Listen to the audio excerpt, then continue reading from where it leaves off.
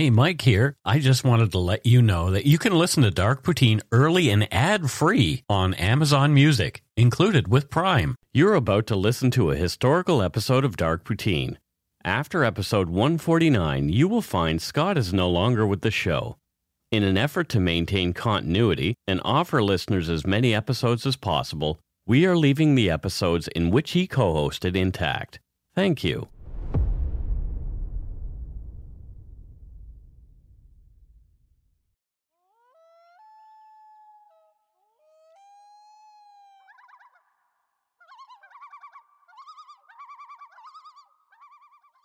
Welcome to Dark Poutine. I'm Mike Brown, creator and host. With me, as usual, is my good friend and co-host, Scott Hemingway. Say hello, Scott. Hello, all you lovely people. And Scott's wife is doing our disclaimer for us now. That's right. That's right. Here it is. The views, information, and opinions expressed during the Dark Poutine podcast are solely those of the producer and do not necessarily represent those of Curious Cast, its affiliate Global News, nor their parent company, Chorus Entertainment. Damn, that's good. It is. It's really good. Yeah, she does a good job. Yeah. I'm going to help her with other stuff, too. Yeah, that's dope. Dark Poutine is not for the faint of heart or squeamish. Listener discretion is strongly advised. We're not experts on the topics we present, nor are we journalists. We're two ordinary Canadians chatting about crime and the dark side of history. Let's get to it. Put on your toque, grab yourself a double-double and a Nanaimo bar. It's time to scarf down some Dark Poutine.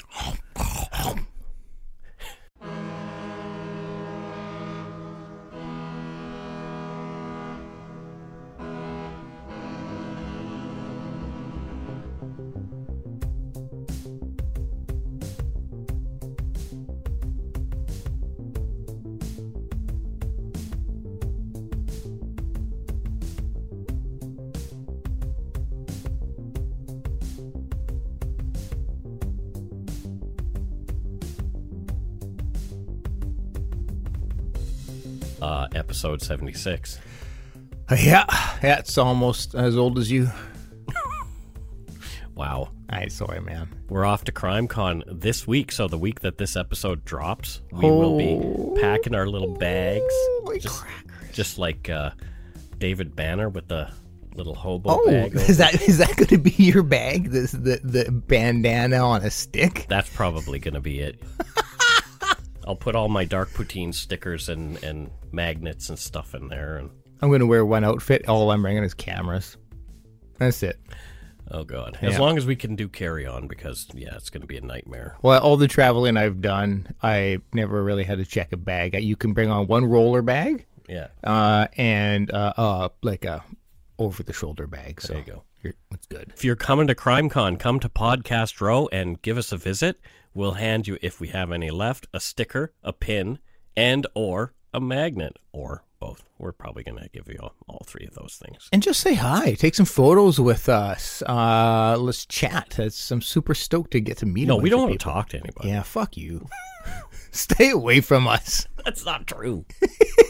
No, really, it'd be so fun to just like get to see and meet a bunch of listeners. So hopefully you're all there, and come say hi. On with the show. The NHL finals are this week. That's correct. And last week. And who's in it? Boston Bruins and St. Louis Blues. The Canucks aren't. Oh, clearly. They didn't even make the playoffs again. Yep. They are, quote, rebuilding. Yep. Stings a bit to see the Canucks' 2011 rivals, the Bruins, in the finals again, still with many of the same faces. You know, I don't even know anymore. I've been such a dedicated, diehard Canucks fan my whole life. Everything revolves around 94 when we made it to the finals. I could still tell you almost every player on the team and stats and stuff, but last couple of years I just haven't been paying attention to the NHL, and so I don't even know who the hell's left on the Boston Bruins. Well, Brad Marchand is still there. Yeah. Zdeno Chara. Well, he's good. The long-armed, gorilla-armed guy. And they drove the Canucks and Canucks fan alike insane with their nasty little plays in the 2011. They'll still wear the Boston B. Yeah. And they continue to play a big part in the Bruins' continued success. It's like that old adage, I don't like to play against them, but I sure would like them on my team. Yes, exactly. Well, specific, I like Zdeno Chara more than Brad Marchand, but I do have an interesting story about that series, but I'll talk about that later. This week we're talking about two violent and shameful events happening 17 years apart that left a few scorch marks on this hockey town. Ayo, scorch marks. We're talking about the Vancouver hockey riots of 1994 and 2011. Yeah, it's this is going to be so classic Canadian to all you American people because, we had two huge riots. And was it about civil rights? No. Was it about was it a race riot or some kind of large protest? No, it was hockey. Yeah. We rioted for hockey. But you don't know this. Vancouver has seen its share of riots over the years outside of these sports riots. Yeah, no, this is going to be news to me. Many of us have heard the phrase reading the Riot Act. It's a real thing. From a CBC article on the 2011 Stanley Cup riot, quote, under sections 67 and 68 of the Criminal Code of Canada, a public official may read what's colloquially called the Riot Act in order to disperse an unruly crowd. And it goes like this. Her Majesty the Queen charges and commands all persons being assembled immediately to disperse and peacefully depart to their habitations or to their lawful business. People who do not peaceably disperse within 30 minutes are guilty of an indictable offense and liable to imprisonment for life. And I did not know that you could be imprisoned for life for participating in a riot. That queen means business, Mike. She certainly does. Wow. It seems to be in Lower Mainland dwellers' DNA to want to tip things over and set stuff on fire when we're upset about something. And again, for those who aren't familiar with our area, we call essentially Vancouver and its surrounding cities. We just call it the Lower Mainland to encompass the whole area. Maybe there's something in the water. I don't know. It's probably feet.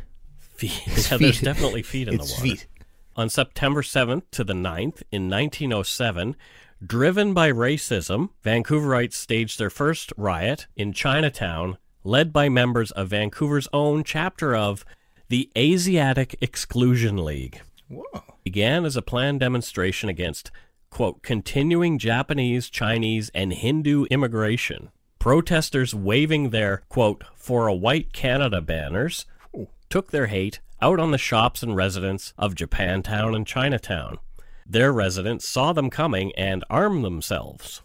The battle lasted 2 days, and the undermanned police department finally got control, arresting 23 out of the several thousand involved. Luckily, although property damage was heavy, there were few serious injuries. Wow. Okay, This is completely new to me. There were free speech riots. Wow. In 1909 and 1911. Huh. There were unemployment riots in 1935 and 1938. Well, rioting's not going to help you find a job. There were multiple riots in the BC Pen between 1934 and 1976. Okay. And there were riots after the city hosted the Grey Cup in 1963 and 1966. Which is our Super Bowl. Yeah. The Gastown riot happened in 1971 with socialists and anti-police protesters kicking up a stink. In 1972, people were pissed off they couldn't get into a Rolling Stones concert at Pacific Coliseum. They rioted with police, smashing windows while yelling, "Free the music." They arrested the Rolling Stones? No, the people. I know. Riots against globalization happened with the APEC riot in 1997 and 1998's riot at the Hyatt. I remember those. Yep. And there was a riot when a Guns N' Roses show was canceled on the day of in 2002. Yep, remember that. All of these included injuries, property damage, arrests, and charges. If you want to learn more about these riots, you can pick up Reading the Riot Act, A Brief History of Riots in Vancouver by Michael Barnholden, and it was released in 2005. So I guess it will not have the last No, it riot. won't. Yeah. The fact of Vancouver's earlier rich rioting history sort of makes sense now that 2 Canucks losses led to large riots. Yeah, well, we take it serious. And they're not an easy team to root for. No. Being a Canucks fan comes with a lot of ups and far more downs. The fan base is one of the most hated in the league. Just log on to the message board on the Canucks website and scroll through some of the posts, and you can probably see why. I haven't done that in a long time. Yeah, but, it gets pretty foul in yeah. there. Some of us are lifers, though. Yep. My folks brought my sister and I to Vancouver from Nova Scotia for a veterinary conference in the summer of 1976. Oh, wow. I fell in love with everything Vancouver, including the Canucks, and thought I wanted to live here one day. Oh, wow. Even though it was summer, people chatted about the team, and at the time, it was only 6 years old in the league. Yeah, so yeah. They became the team I'd follow, albeit from afar. On the East Coast, the 4-hour time difference made catching Canucks games kind of tough. Yes. Especially when you're 6 and 7 years old. I watched Hockey Night in Canada in my bedroom on CBC late into the night on a 12-inch black and white TV with a bent antenna. Oh, my. How close did you have to sit to that thing? 12 inches. It was on a chair like that was right near my TV, right near my bed. That's like smaller than most iPads now. Right. Yeah, it was a little tiny TV. I cheered for other teams over the years, but always kind of stayed a Canucks fan at heart. There was something romantic about a team of perennial, almost champions that appealed to me.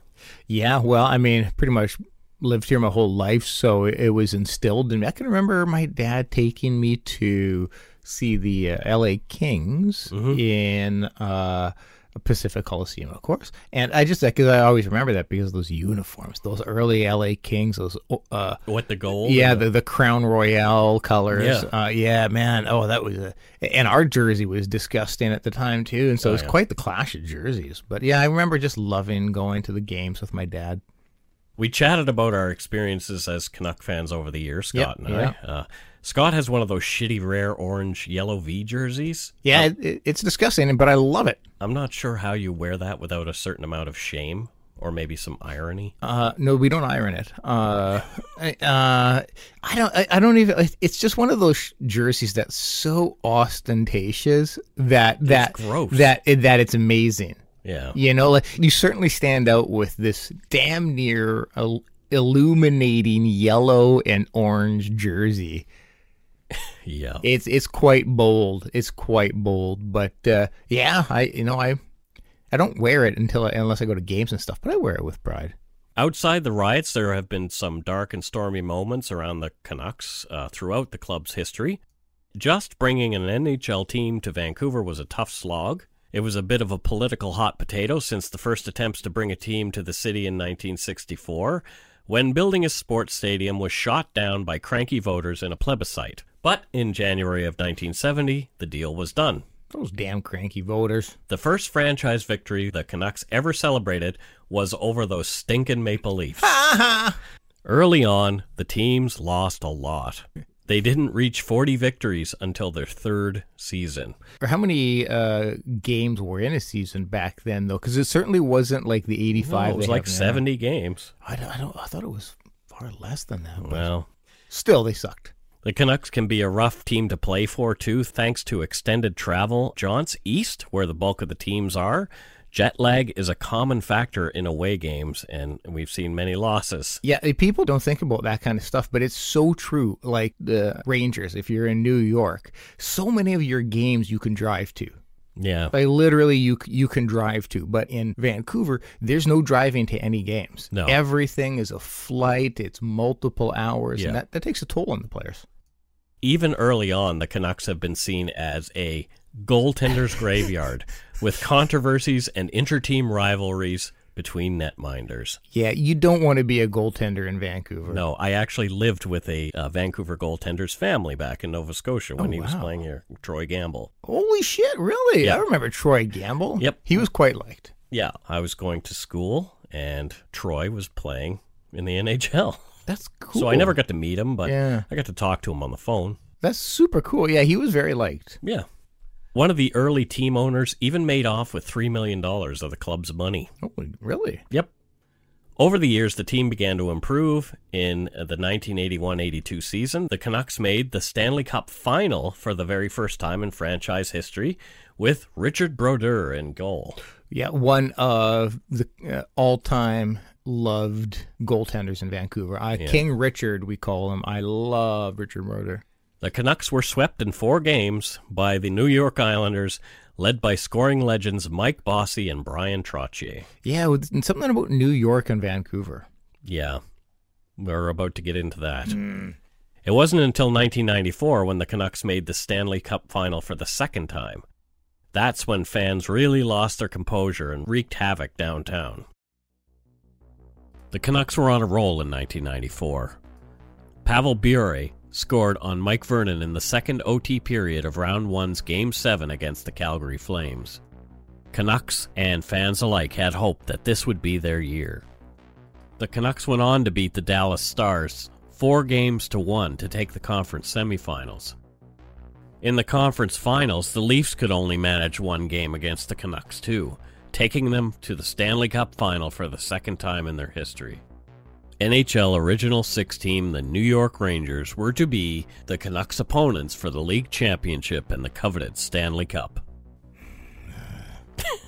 The Rangers hadn't won a cup since 1940. A lot was on the line for both star-studded teams. Canucks goalie Kirk McLean was putting on a goaltending clinic in nearly every game, as was Rangers goalie Mike Richter.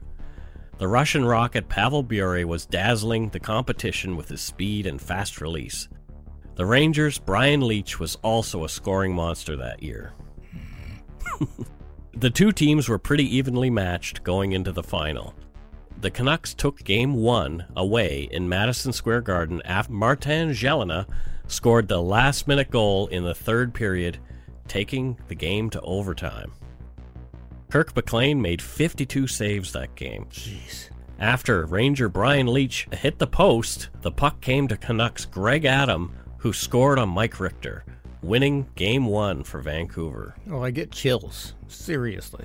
Embarrassed by their Game 1 loss, the Rangers beat the Canucks soundly 3-1 in Game 2. The Rangers beat Vancouver at home in the next 2 games 5-1 and 4-2.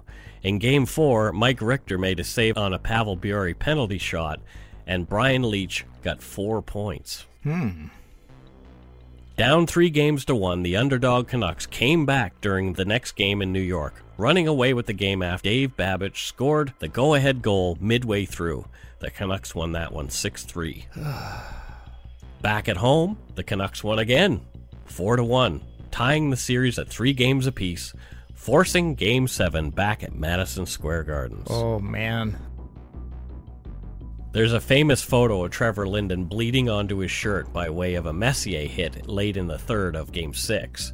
His eyes are closed, a look of exhaustion on his face as he places his hand on Kirk McLean's head after the game win. God. Oh, those Linden and McLean. Oh, my heart. Game 7 started rough for the Canucks. The Rangers were ahead 2-0 after the first period. Canucks captain Mr. Clutch, Trevor Linden, scored short-handed, giving the Canucks a bit of hope and shutting up Rangers fans just for a moment. Mark Messier scored on the power play midway through the second, and even though Linden scored again early in the third, it wasn't meant to be for the Canucks.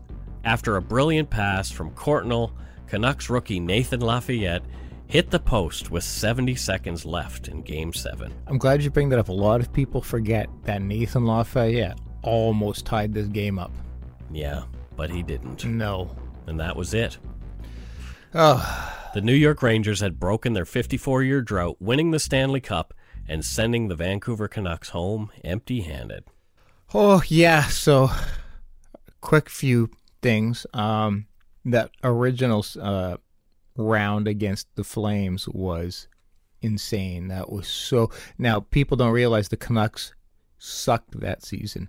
If I remember correctly, they only made it into the playoffs based off of the last game of the season. It was one you win this year and you lose it, you're out. So they weren't expected to do anything in the playoffs. And they got to Game 7 of the Yeah, final. so that Calgary series, the momentum they gained from that, because it was a lot of triple OT games and stuff like that. And the save by Kirk McLean.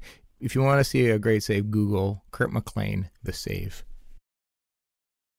Canucks fans who'd been watching the game downtown at the Pacific Coliseum and in their homes were heartbroken. The disappointed crowd left the stadium. They'd been watching on screens inside. Most were peaceful, but some wanted to cause trouble. An old beater car decked out in Canucks colors was flipped over and set careening across the road near the Coliseum as the angry crowd cheered. Downtown it was worse. Between 50 and 70,000 fans, many who'd been drinking all day long, made their way downtown and gathered in a mass, stopping at Robson and Thurlow. Events played out live on all the TV channels here in BC. The whole mess was quickly out of control. The crowd was smashing store windows, there was looting, people climbed atop cars and up light standards, ripping down street signs. A massive, musicless mosh pit was formed with people slamming into one another.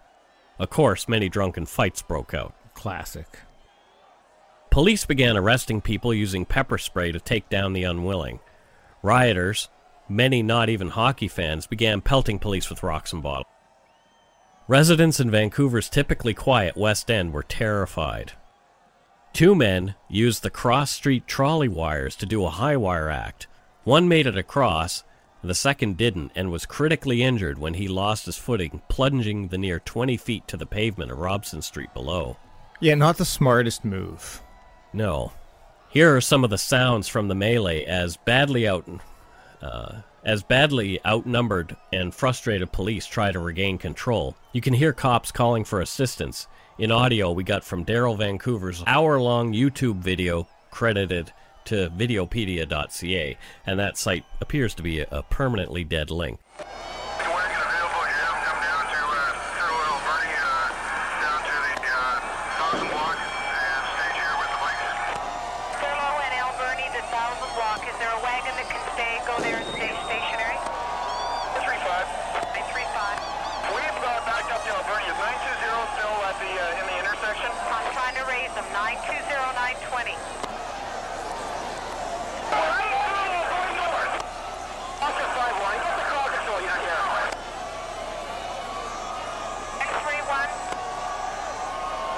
Requesting backup.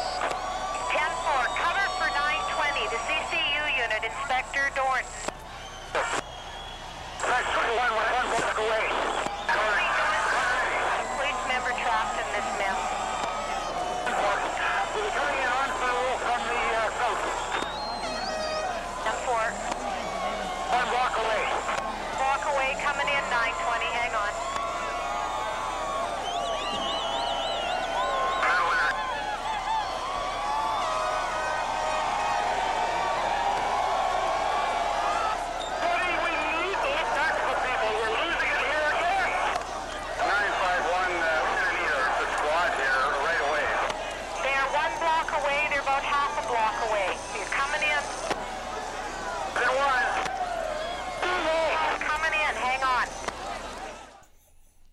That's craziness. So the thing that stands out to me, they lost. Why so much cheering? It's like I guess it's just they're excited for the riot. Could be. Which is a sad commentary. It's a happy riot. Yeah, no.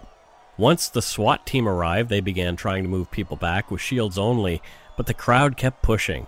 Eventually, the SWAT team decided it was time to use tear gas, and the crowd was dispersed that way. Here's some audio of the crowd control command and dispatch telling all units in the area to don their tactical gear. Hey, put on your gas mask. Put on your mask. Put on your gas mask, please, and helmets. Masks and helmets for everybody. Gas mask on, everybody. You get a gas mask. You get a gas mask. Everybody gets a gas mask. The looting and destruction went on as the crowd of rioters fled in different directions after multiple gas grenades were used. RCMP had to replenish VPD's tear gas as they'd run out. Damn. As gas is indiscriminate, many residents, bystanders, and media covering the events suffered from tear gas inhalation. Yeah. From Wikipedia, St. Paul's Hospital responded to the situation by placing guards at the emergency room entrance to prevent tear gas victims from entering, claiming there was nothing they could do for them. Eventually, as reported in the New York Times, bowls with water were placed outside by security guards for those suffering from tear gas. Arrests and small pockets of damage continued into the night. The battle on Robson Street had gone on for around 2.5 hours. At the end of it, 540 police, both VPD and RCMP, had been deployed to handle the situation. 200 people were injured and 150 were arrested. Many were charged. A plastic bullet fired by police struck rioter Ryan Burnt in the head. He was in a 4-week coma and suffered permanent brain damage from the incident. Police called him an instigator in the riot, which he denied. A civil suit was later filed by Burnt against the police and the city of Vancouver for use of excessive force. The Supreme Court of British Columbia took the side of the cops and dismissed that case. The total cost of this riot was $1.1 million. The city of Vancouver had a big black eye as news organizations all over the world were covering the hooliganism in one of the prettiest cities in the world. Yeah, so this riot was mainly took place on Robson Street, which, again, for those who don't know the area, that's kind of our Rodeo Drive. Exactly what I was going to say. Yeah. Like, it's our fanciest street where people go to buy stuff, and so having a riot there is kind of an interesting juxtaposition. Yeah, for sure. Yeah. We were living in North Vancouver at the time, and I remember watching the riot unfolding on TV, and I was just like, what the hell is going on? I was kind of glad I was where I was. Yeah. My friend Nick, who lived downtown in the West End, Yep. heard all the commotion and went out to see what was going on, and just as a gas grenade landed near him. Oh, shit. Yeah, so he had to run away. Oh, no. It was just like, I'm just going to see what's going on. And, Yeah. And kablooey, a gas grenade comes flying by. Yeah, it was really like I was working at I was delivering pizzas at the time for a company that sold pizzas and was in a building shaped like a hut, and so it was an interesting time to be delivering pizzas because I can like for the whole. Were you in Vancouver delivering pizza? No, New Westminster. Oh, okay. But it was interesting during that whole playoff run because during game time, the Lower Mainland was literally a ghost town. Everybody was inside. Everybody, and I hated when I had to go to the customer's door because like inside the restaurant the game's playing, in my car it's playing, but when I'm going from my car to their home, I there's no, and so like I can't tell you, there was a bunch of times where I'm like you're hearing something exciting, you're like shit, I gotta, and you run outside and you're just trying to hurry up, and you would hear all of us like it's quiet ghost town, then you'd hear yeah, from every direction where the cops would get a go. It was such an interesting time. But the riot itself, I was working, and I remember like just hearing it all, and I remember going home after work and watching CNN covering our riot. Oh. Yeah, kind of embarrassing. Yeah, it was. Investigators were hired to look into the 1994 riot by the Police Commission, and they made a number of recommendations to prevent a further mess like this one from ever taking place. Well done. Some of the recommendations were more extensive and detailed planning was required, including some better post-game control of crowd disbursement and limiting alcohol sales on game day. Better training and equipment were required, particularly for non-crowd control unit officers. The cameras in the area operated by the media contributed to the problem, according to this report. Oh, interesting. There were significant failures in communication in terms of the police's ability to address the crowd, communicate with each other, and with other agencies that were assisting. So there you go. They say the camera is operated by the media. Are they saying like people were trying to show off, kind of, or make a scene for? Yeah, okay. Because all these media cameras were there. Yeah. As we have yet another riot to talk about, a lot of these recommendations clearly fell on deaf ears. Let's take a break before we tackle some dark moments on the ice for the Canucks and the 2011 riot.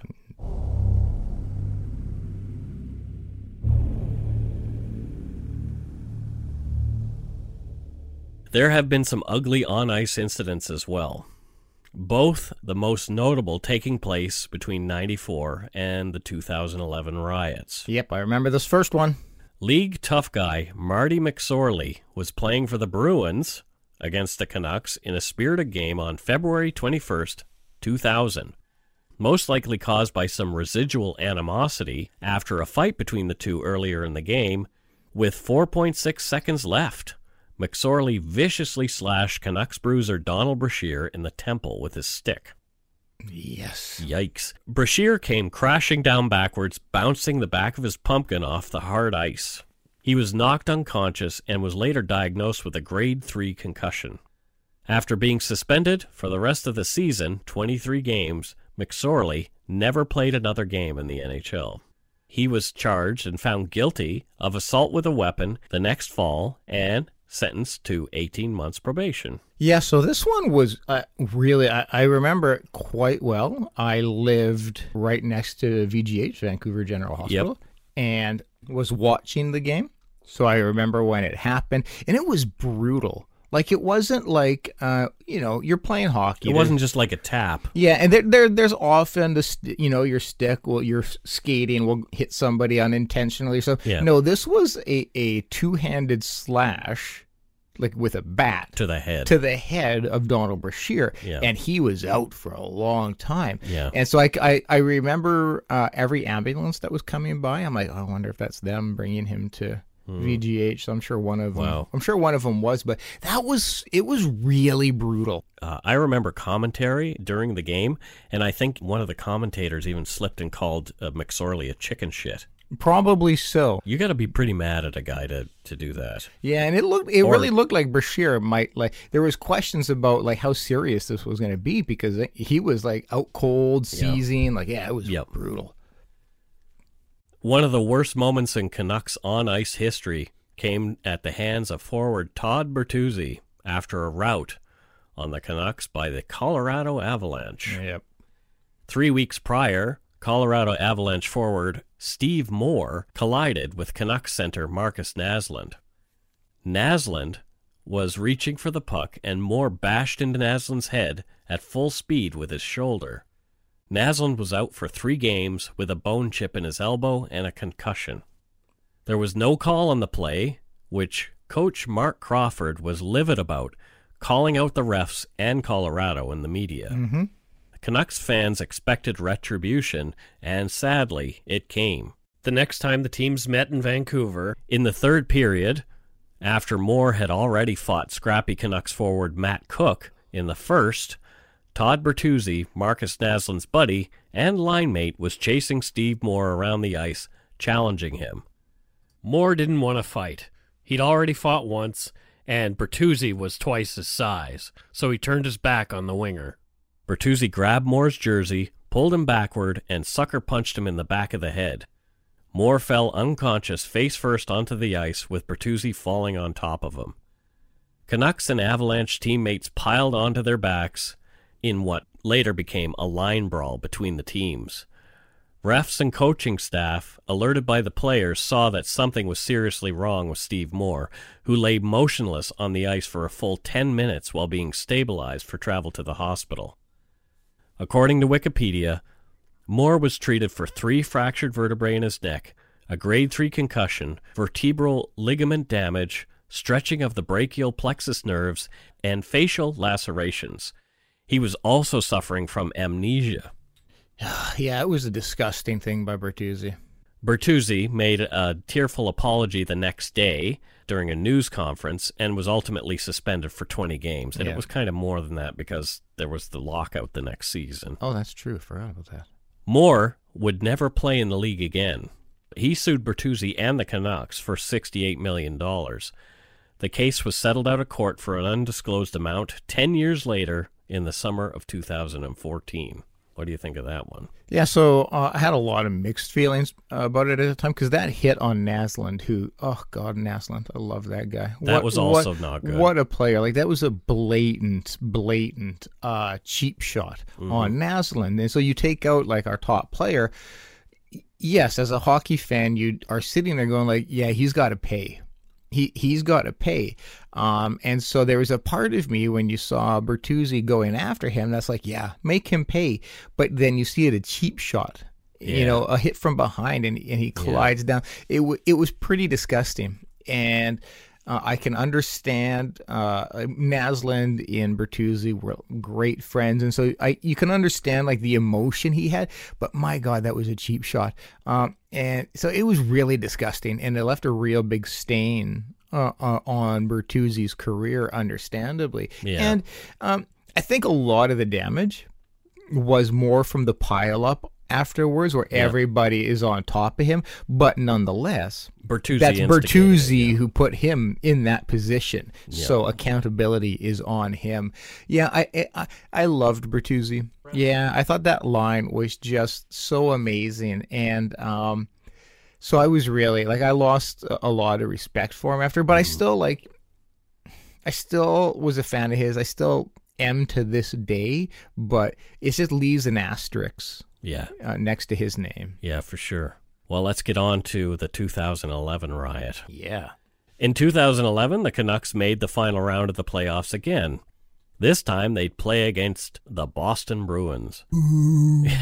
Many were hoping that a third time would be a charm. I mean, this is their third time in the final. Maybe. Yep. Maybe. Maybe. This had been the team's best season ever, points-wise. In fact, the Canucks won the President's Trophy for having the most points in the regular season with 117. So that's outstanding. It is outstanding. Henrik Sedin and his brother Daniel led the team in scoring, and team captain, star goaltender Roberto Luongo was nothing short of acrobatic between the pipes. Exactly. The team had slain the dragon known as the Chicago Blackhawks in round 1 in a Game 7 nail-biter with an unassisted goal by undrafted Alex Burrows. The Hawks had sent the Canucks golfing the previous 2 years, beating them in round 2 of the playoffs both times. That was probably the most intense series of hockey that I'd watched to that point, other than the 94 series. Yeah, 94 always will hold the biggest spot in my heart. But this, our battles with Chicago were pretty damn epic because, there was a pretty heated rivalry. Oh, for sure. Both teams did not like each other. They hated each other. Yeah, it was a really, really intense series in 2011. Roberto Luongo used to make comments about the song Chelsea Dagger. Yeah. He says, I got to hear that 7 times one night because that was their goal song. Yeah. That they would every time the Blackhawks would get a goal, they would play that song. Oh, I hate it. To this day, I want to punch anything that's playing it. Chelsea Dagger. The Canucks won the conference semifinals against the Nashville Predators by 4-2, and they got past the San Jose Sharks in the Western Conference Finals 4-1. And so what were you thinking about the Canucks' chances at that point in the playoffs? The best that they had ever had. Yeah. Because, again, it wasn't like 94 where they shouldn't have been in the playoffs but made it to the playoffs. And they deserved to be there. This one, they deserved it. And so you see that consistency of a dominant season, and then you see a damn hard-fighting, dominant team in the playoffs. I was like, oh, my God, this could be it. Yeah. Most of us were hopeful, but I think we forgot to take something into account. The Boston Bruins. Yeah, we did. Yeah. The Bruins came to Vancouver to play, and play they did. Hard, and some would say dirty. Yeah, but I think dirty is a part of playoff hockey. Yep. Their strategy was to shut the Sedin line down, and it worked in Game 1. Yeah. The Canucks were clearly agitated by Boston's rough play. It appeared on video that Alex Burrows had bit Patrice Bergeron's finger through his glove during one heated interaction. I forgot about that. Yeah. There was no scoring at all until the last 19 seconds of Game 1 when Raffi Torres somehow got the puck past Bruins goalie Tim Thomas, winning the game for the Canucks. The trouble, though, was already evident for anybody willing to see it. The Sedins had not shown up on the scorecard at all. Yeah, they really were shutting them down that game. Game 2 at Rogers Arena looked a bit better for the Canucks, but did require overtime. Alex Burrows, accused bitey villain of Game 1, scored just 11 seconds into the first overtime period, winning Game 2 for the Canucks. And that was the second fastest end to an overtime period ever. Yeah. Didn't know that. Now it was off to Boston for Games 3 and 4. So, 4-game series. Canucks have a 2-game 2-game lead. You're really thinking like Looking good. It's, oh my God, I'm going to see a Stanley Cup in Vancouver. Yeah. Where's the parade gonna go? Like, it was almost in my mind a lock. At home, the Bruins, though, ruled the roost. They trounced the Canucks 8-1 in Game 3. Yeah, that's a pretty bad game. But lost Nathan Horton to a massive mid-ice check away from the puck by Canucks Aaron Rome, and Rome was ejected from the rest of the series. Yeah. In Game 4, the Canucks were shut out 4-0, and it was the first shutout that had happened in the Stanley Cup Finals since 1978.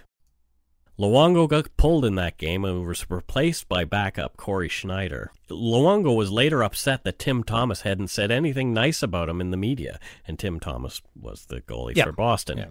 And Luongo said, "I've been pumping his tires ever since the series has started."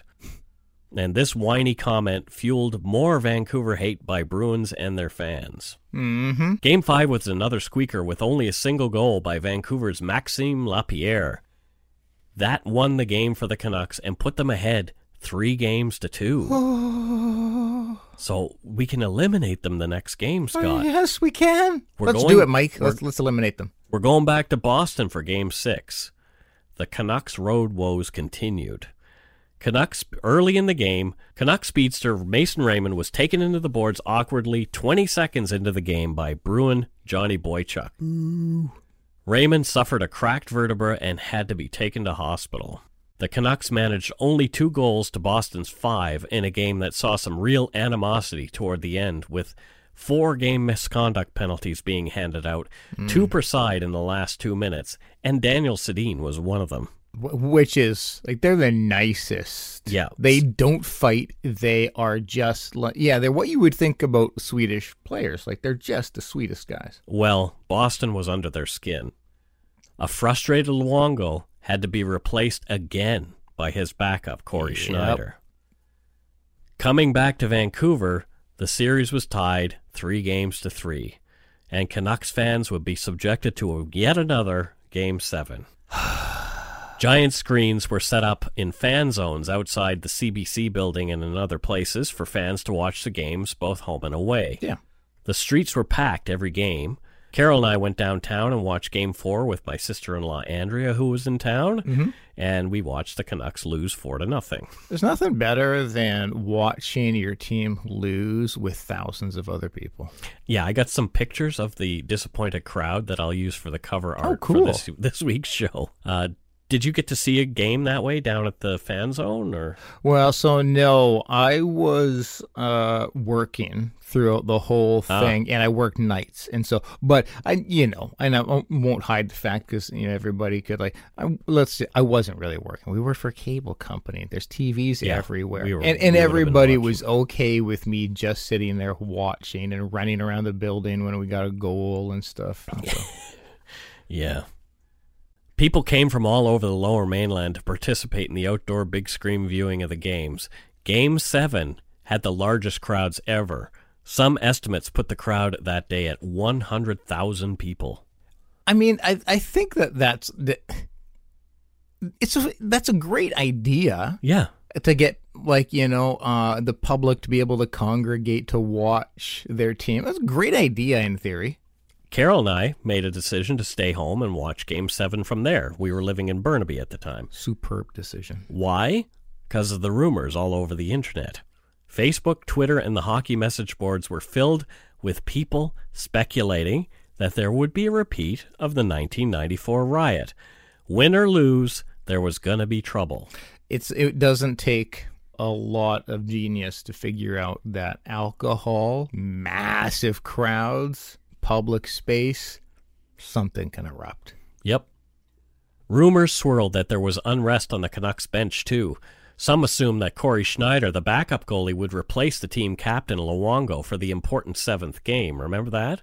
I have a very, very interesting story about that, so Shoot. I'll tell you after. No, finish. I'll let you finish this bit, and then I'll tell. Luongo did start, but it made no difference. With only 21 shots on Luongo, the Bruins scored 3 goals on the star netminder, and Tim Thomas, at the other end, stopped all 37 shots the Canucks could muster. Adding insult to injury, The Bruins' bad boy, Brad Marchand, scored his second goal of the game, an empty net goal with less than 3 minutes remaining. When it was over, 4-0 for Bruins, the Canucks team and fans were forced to watch the Boston Bruins skating around our arena with the Stanley Cup over their heads. That whole Luongo starting. Yeah. Everybody wanted Schneider to start because he was doing well. But the decision was made to put Luongo in. And I get it. Like, if you're the coach, this is your star goalie. If you say, I'm not letting you play in Game 7 of the Stanley Cup Finals, you're essentially saying, we don't give a shit about you. A joke would later be made on Boston.com's coverage of the rout. Question: what time is it in Vancouver? Answer: it's 20 past Luongo. Oh, jeez. Ugh. Outside on the streets of Vancouver, trouble was already brewing. Even before the game had ended, police began the process of trying to contain small pockets of drunk and angry fans in the fan zones. So many people had crammed themselves into downtown Vancouver, the SkyTrain and transit buses were overloaded, and traffic was snarled everywhere. Even if you wanted to leave, it was almost impossible. Yep. SkyTrains were packed to capacity until 1 a.m. that night. All the way to Surrey. Yeah. While I was working, I needed to catch the train. Yeah. After watching the Bruins being presented with the cup, we turned to the local TV coverage to watch what everyone, it seemed, but the police knew was coming. Yeah. Much of our coverage comes directly from the independent review of the 2011 Stanley Cup's riot called The Night the City Became a Stadium, published on August 31st, 2011. According to the report, the riot started this way. At 7:46 p.m., a Twitter user with the handle Marimo tweets, "Get ready for a riot, Vancouver." Bottles fly toward the blank screen. A planned post-game segment is cancelled to encourage the crowd to leave. Media report that people are burning Bruins flags and jerseys shouting, "Fuck Boston," and there are signs reading, "Riot 2011." If you're bringing signs... Yeah. It's premeditated. Exactly. People are throwing things at a flip vehicle, jumping on it, striking it with objects that have come to hand. More vehicles are turned over, garbage can fires are set, and fireworks are shot at the big screens. At 7:57, the flip vehicle at Canada Post is in flames. At 7:55, Silver Command authorizes officers to don tactical gear to deal with the group of rioters at Georgia and Richards. Tear gas is also approved. In the following minutes, all VPD public safety units are told to gear up. The PSUs, the friendly officers in baseball hats, change to their hard gear of helmet, gas mask, shield, long baton, and body armor. This takes about a half hour, and once dressed, the units will regroup. Initially, the plan is to disperse the crowd with a running line, and if that doesn't work, they can move to tear gas. Firefighters are dousing the burning vehicles, but it is dangerous work and they soon are mobbed. Wires are knocked down at Georgia and Homer. At 8:02, the VPD requests that Surrey RCMP and Delta Police send any officers they can spare. Canada Post remains the epicenter of the riot. Command decides the riot squad should try to move people away from a burning car using tear gas if they have to. Police officers, not in tactical gear, are at risk. A report comes at 8:05, an officer being injured by a thrown object. By 8:07, more windows are smashed at Budget, the BMO branch across Georgia, Black & Lee, Blends, Clover Salon, and Ristorante D'Argino. An unconfirmed report says shots have been fired. A massive convergence of police resources in the city center is underway. Additional RCMP tactical troop members are sent en route from Surrey. VPD units are moving around within the downtown core as directed. The mounted unit is ordered to Beatty and Pender down the slope from the riot. Additional officers from West Vancouver, New Westminster, and Abbotsford are heading toward Vancouver. The crowd has taken control in some places. Some people are putting scarves over their faces. Metal poles from destroyed fencing are brandished and windows of vacant buildings are smashed. The portable toilets at the center of the fan zone threaten to collapse under the weight of people who have climbed on top, and soon they are all tipped over. What a shitty thing to happen. Ayo. Oh my god, what a mess. Yeah, man. Yeah. Here's Global Vancouver's Chris Galis reporting from in the midst of the melee. We just heard a big explosion from the scene of where that burning car was, right in front of the Canada Post building. I'm not going to show you that right now because we've got a van in the way, but there's a big fire going on down there. Right across the street here, they've broken out a significant number of the windows in the Bank of Montreal building. You can see a bunch of people who are watching and recording it on their phones, and it's really stunning that so many people are staying down here and, if not actually throwing rocks and bottles at the windows, participating by recording it. And you have to wonder if that incites the people who are doing it to continue doing it. I'm going to ask Tony. You can see the police advancing up Homer right now. This is really the first time we've seen them try to gain a foothold here at this intersection, with thousands of people still milling around, hundreds running to get away from them. I haven't seen tear gas or anything like that yet. You still see a number of those police officers, although some are in riot gear. Many of them are not. And then a big fire burning in front of Canada Post building again. And I'm not sure we can get that shot, but it's all happening right around us right now, Jill. Whew. Yeah. At 8:26, a police negotiator using a long-range acoustical device, LRAD, reads the riot act by playing a pre-recorded message loop informing citizens they are taking part in an unlawful assembly and have 10 minutes to leave the area. Most of the crowd simply ignores the police pleas to disperse. Here's more coverage from Global's Chris Galis.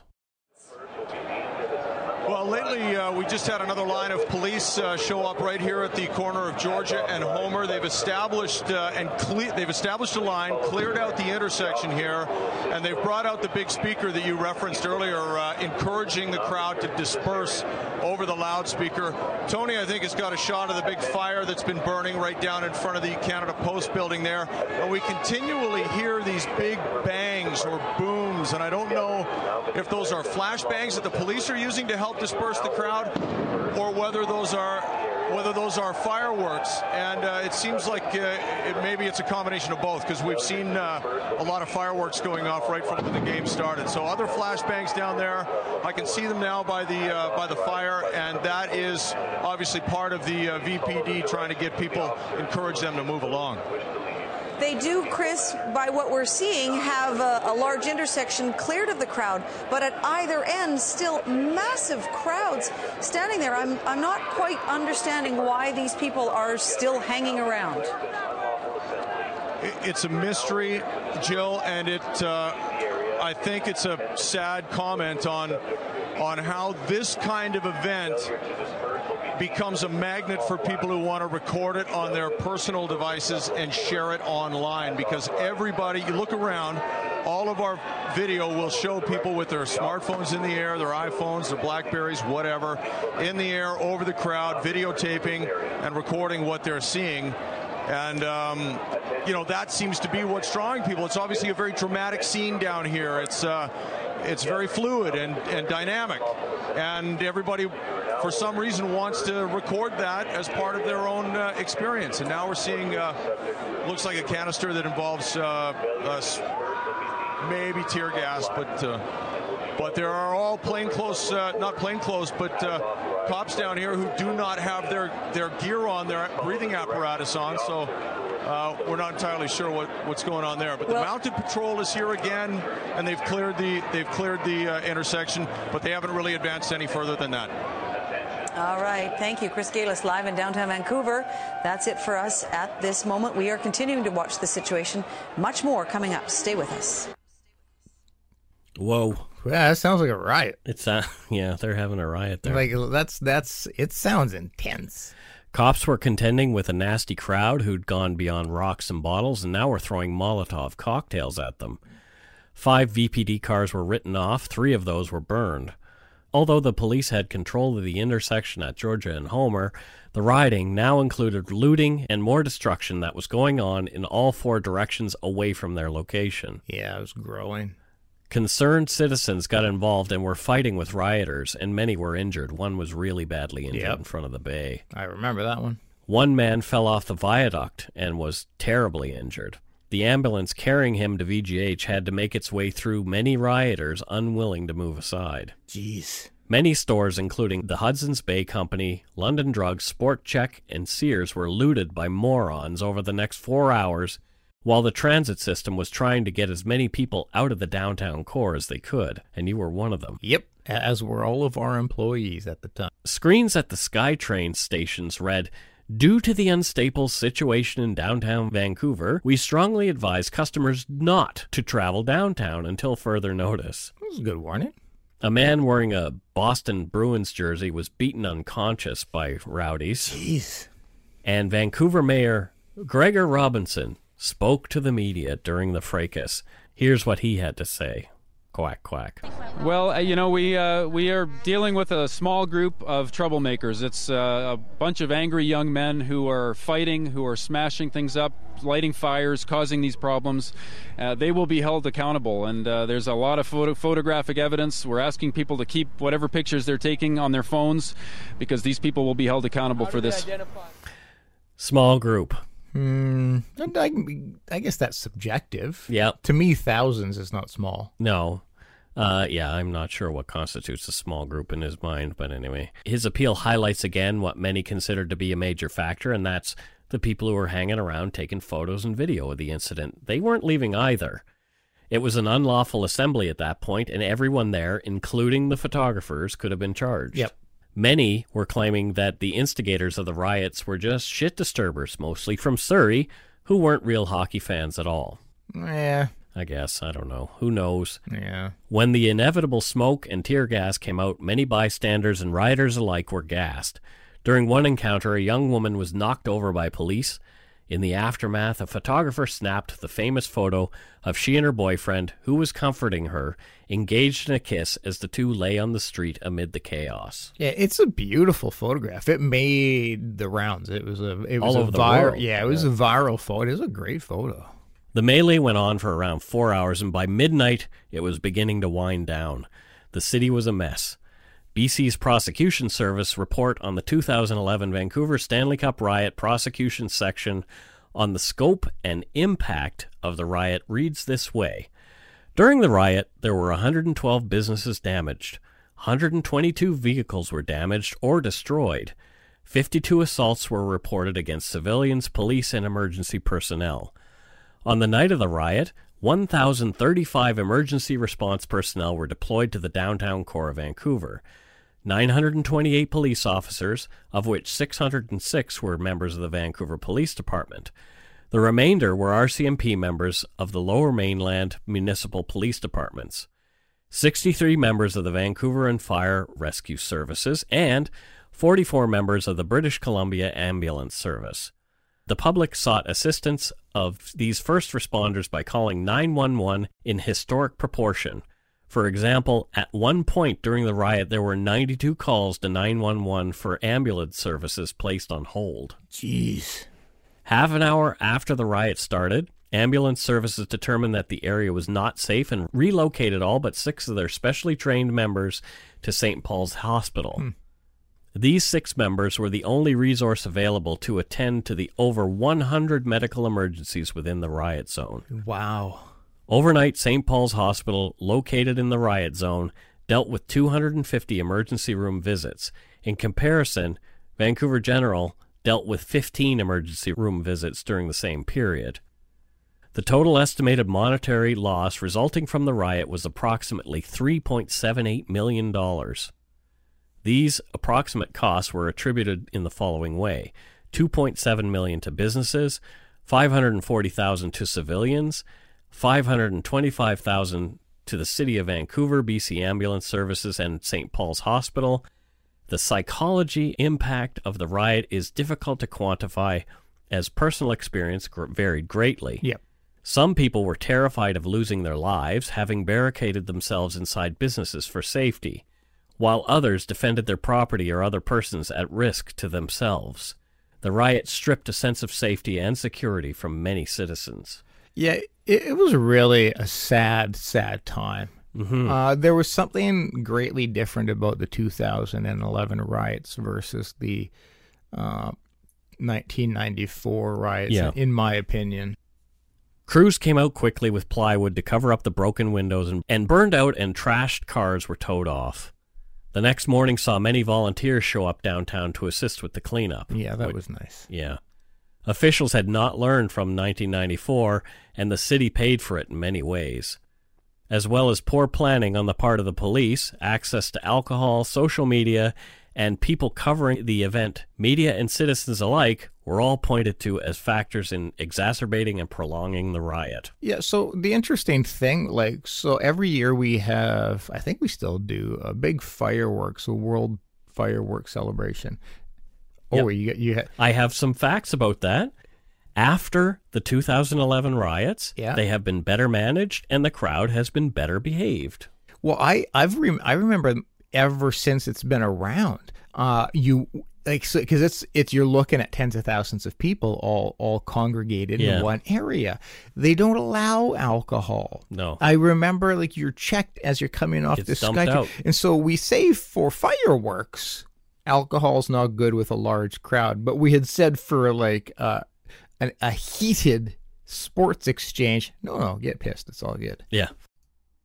Many people were arrested on the night of the riot, and many more later on after her social media campaign to identify the perpetrators. Mm-hmm. All told, police had a massive number of individual crimes to investigate. 297 riot-related events. Oh, wow. 26 arsons, 193 mischiefs, damage to property, 26 break-and-enters, and 52 assaults on civilians, police officers, and a firefighter. The tips poured in, with people giving information about who they'd seen involved or heard talking later about involvement. Police received information through CCTV footage, social media posts, as well as shared photos and videos of the event. Yep. Between October 31st, 2011 and July 24th, 2014, 912 charges were laid against 300 alleged rioters. In total, 246 adults and 54 youths were charged. I have a graph here that shows the number of accused that were charged with various offenses, and some were charged with multiple offenses. So, taking part in a riot, 298 people. Which seems like a low number considering. Yeah. Mischief, 161. Break and enter, 160. Masking, that's putting a mask on your face to do bad things, 52. Assault, 43. Arson, 18. Theft offenses, 13. Weapons offenses, 5.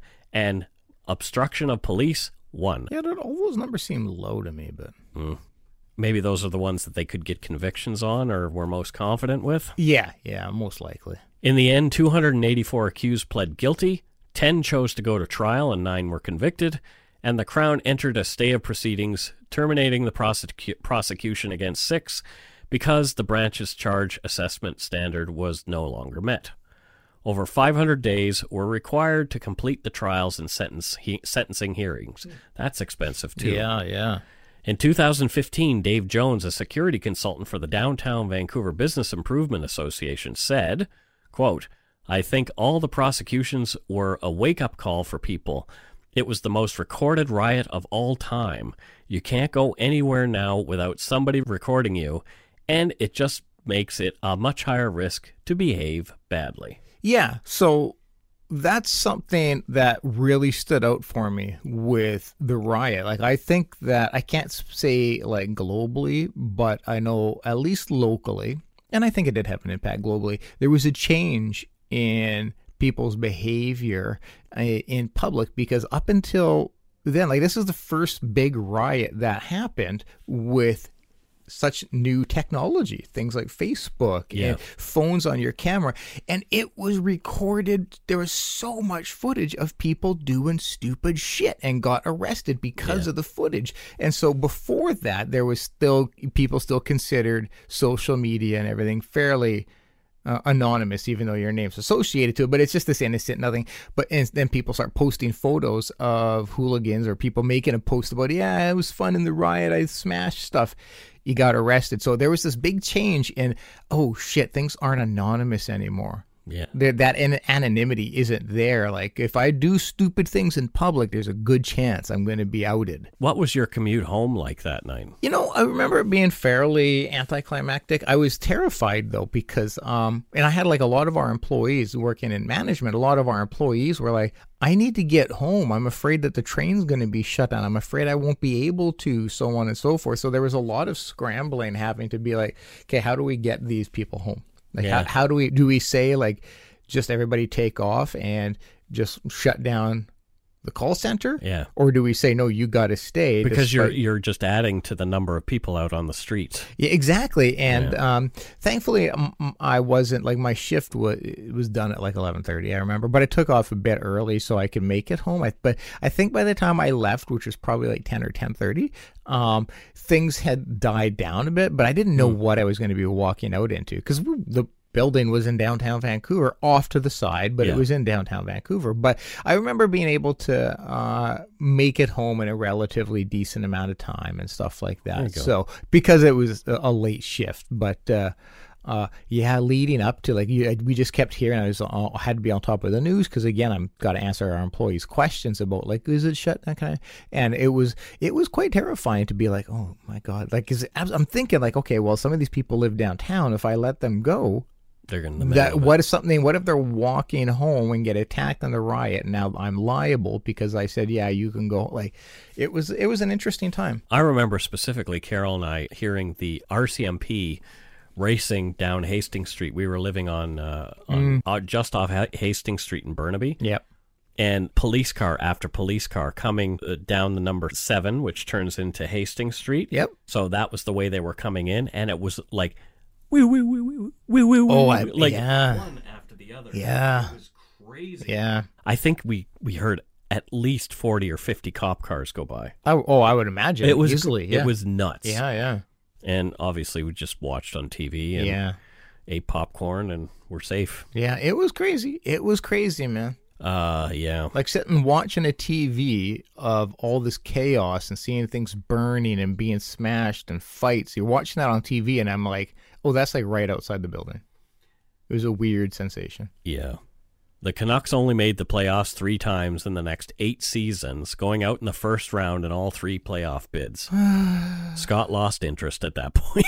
Well, there was something about that riot, that whole thing, that made me just kind of soured me to hockey. Yeah. For the last 4 seasons, they haven't made the playoffs at all. Who knows when real Canuck fans like ourselves, or, well, I guess me now, will ever see the team hoist the cup. Hopefully, if they make it that far again, regardless of the outcome, people will be better behaved, and you can count on the city being better prepared, that's for sure. I'm certainly I'm a lifelong Canucks fan. I always will be. I want nothing more than to see them with the cup. But like it's just my overall interest in hockey after that just dwindled. There hasn't been anything to excite me. Yeah. It just, I really kind of felt let down by the city. Yeah. I really felt kind of let down by the NHL and everything, and so yeah, it had an impact on how I view hockey. Yeah. And I think we're about to see Boston hoist the cup again. Let's sigh. Whatever. Yeah. Bastards. That's it for this week's case. Woo! Holy crap. Yeah, right? I think this is one of our longest shows. I think so.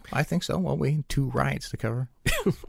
Before we go, we want to give some shout-outs to our new patrons. This week's good eggs are Jenna Young from Nampa, Idaho. Oh, thanks, Jenna. Graham Lindsay from Ohaton, Alberta. Oh, never heard of that place. Thanks, Graham. Heather Cool from Vancouver, Washington. The other Vancouver. Thanks, Heather. Washington, yep, with an R. Derek Vig, he's a new PM. What? From Grand Prairie, Alberta. Derek, that is so sweet of you. Cat Morris. I remember Morris the cat. I remember Morris time in the days. No, Morris the cat was the Meow Mix cat, I think. Really? And he was like, meow, meow, meow. So meow, is meow, Cat meow. Morris meow? She's the voice. They used to say Morris the cat. No, Morris was very. Yeah. That she was the voice of the cat. A deep man's voice? Well, maybe. No, maybe the cat. She was the meow, meow, meow, meow, meow. Oh, so that was her. Yeah. Meow, meow, meow. So meow, where's she meow, from meow, then? Meow, Cattsville. Oh, fantastic. Yeah, Cattsville, Kentucky. Heather Cadieux. I don't know where Heather is from, but it made me her last name made me think of cake, which is a cadeau. Oh, now I'd really like some cake. I would like so some where cake. would you think Heather's from? And with a name like Heather Cadieux. Cadieux? Cadieux? Where do you think she's from? She is from one of those places in Quebec, eh? You'd think so, but no. What? Okay. New Delhi. New Delhi? Yeah. And she drives a taxi in New Delhi. Born and raised New Delhi. I know, it's bizarre, but that's where she's from. Wow. Yeah, that's where she's from. But the taxi is pulled by elephants. It is. Yeah. It is, but it's very happy and efficient elephants. There you go. Yeah, yeah. So her family, she is of Indian descent. Her family just they're enamored. They like French. Yes, they're enamored with Montreal specifically, and so they went with an authentic Quebecois name. So yeah, interesting stuff, but it's true. Chris Freeman, probably Morgan Freeman's son. No, his daughter. It's Christine. Oh, it's his. Oh, yeah, his daughter Christine Freeman. Don't get it mixed up, Mike. Just because it says Chris doesn't mean it's a dude. Yeah, I'm sorry. I assumed somebody's gender. Yeah, you did. So no, Chris Freeman is Morgan Freeman's daughter. Morgan Freeman's. Okay. But here's the thing: he doesn't know. Wow. So this is going to be quite the so revelation. You heard it here first, folks. Yeah. I'm sure he's listening. I'm sure Morgan Freeman's big into Canadian true crime. Andy Dufresne died on a Tuesday. Well, I don't know. Yeah, no, so yeah, and you see she's a wonderful person. I've met her. Mm. Yep, wonderful person because I meet all the Freemans. Sammy Dixon? Yep. Where's Sammy from? Sammy is from Kennebunkport. That's in Maine. Yeah. Oh, interesting. Yeah. It's a beautiful place. I love Maine. Yeah, so does Sammy Dixon. Does she know George Bush and his family? Because they have a home there. That's the thing, she doesn't. Oh. But they're neighbors. Well, what does Sammy do in Kennebunkport? Is she a lobster fisherman? No, you would think so, because that's quite the trade in Kennebunkport. No, she's a limo driver. No. Yeah. And she's never met the Bushes. No, and is their neighbor, so you would think at some point that would have happened, but no. But limo driving is just what she does for employment. It's not her passion. What's her passion? Lobster fishing. There you go. Yeah. Rachel Clark from Victoria, BC. Thank you, Rachel. Hey, Rachel, thank you. Alicia Cardoza from Ventura, California. Oh, cool. Hey, thanks, Alicia. Aaron Kropf. He was already a patron. Okay. And sent me an email, said, after listening to you guys, I got to up my pledge to PM level. Jeez, Aaron, so, thank you. Thanks, Aaron. That's awesome. Yeah. Jennifer Mason from Montreal, Quebec. Quebecois. Thank you, Jennifer. Shauna Elliott from Colborne, Ontario. Cool. Thanks, Shauna. We're getting a lot of Canadian representation this week. Brandy George from Spruce Grove, Alberta. Oh, sweet. Thanks, Brandy. Matilda and her soon-to-be husband Francis sent an infusion from Donut for our donut money, saying, "Enjoy a donut.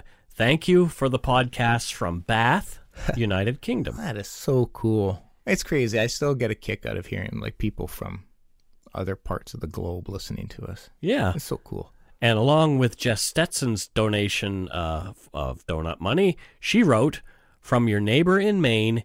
Eat a donut for me or 3. Seriously, I'm on a low-carb diet and it sucks." Okay. Winky face. I'll get 4. Thank you so much to our patrons past and present for your pledges.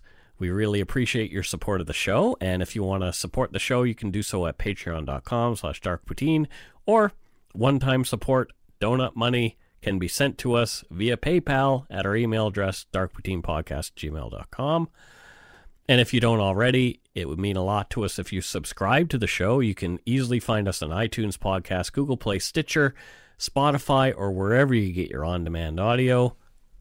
Check out our website, darkpoutine.com, for show notes and other cool stuff. Give us a follow on Facebook, Twitter, and Instagram. Search for Dark Poutine.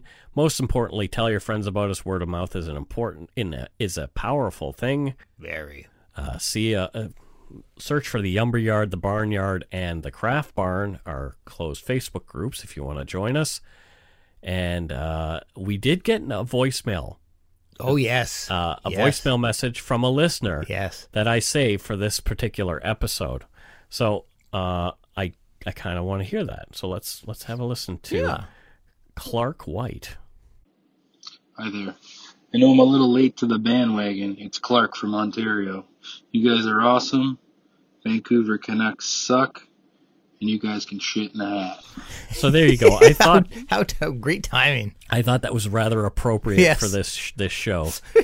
Yeah, the Canucks have sucked for a while. Yeah, they're trying. There's some great new, up and coming players there, but yeah, let's not have another riot, please. Oh, please, no. If you want to leave us a voicemail yourself, feel free. The phone number for the show can be found on darkpoutine.com's contact page, and you might just hear yourself on a future show. It's fun. Do it. Until next week, don't forget to be a good egg and not a bad apple. Bye-bye, everybody. Chowder. From Maine, Chowder.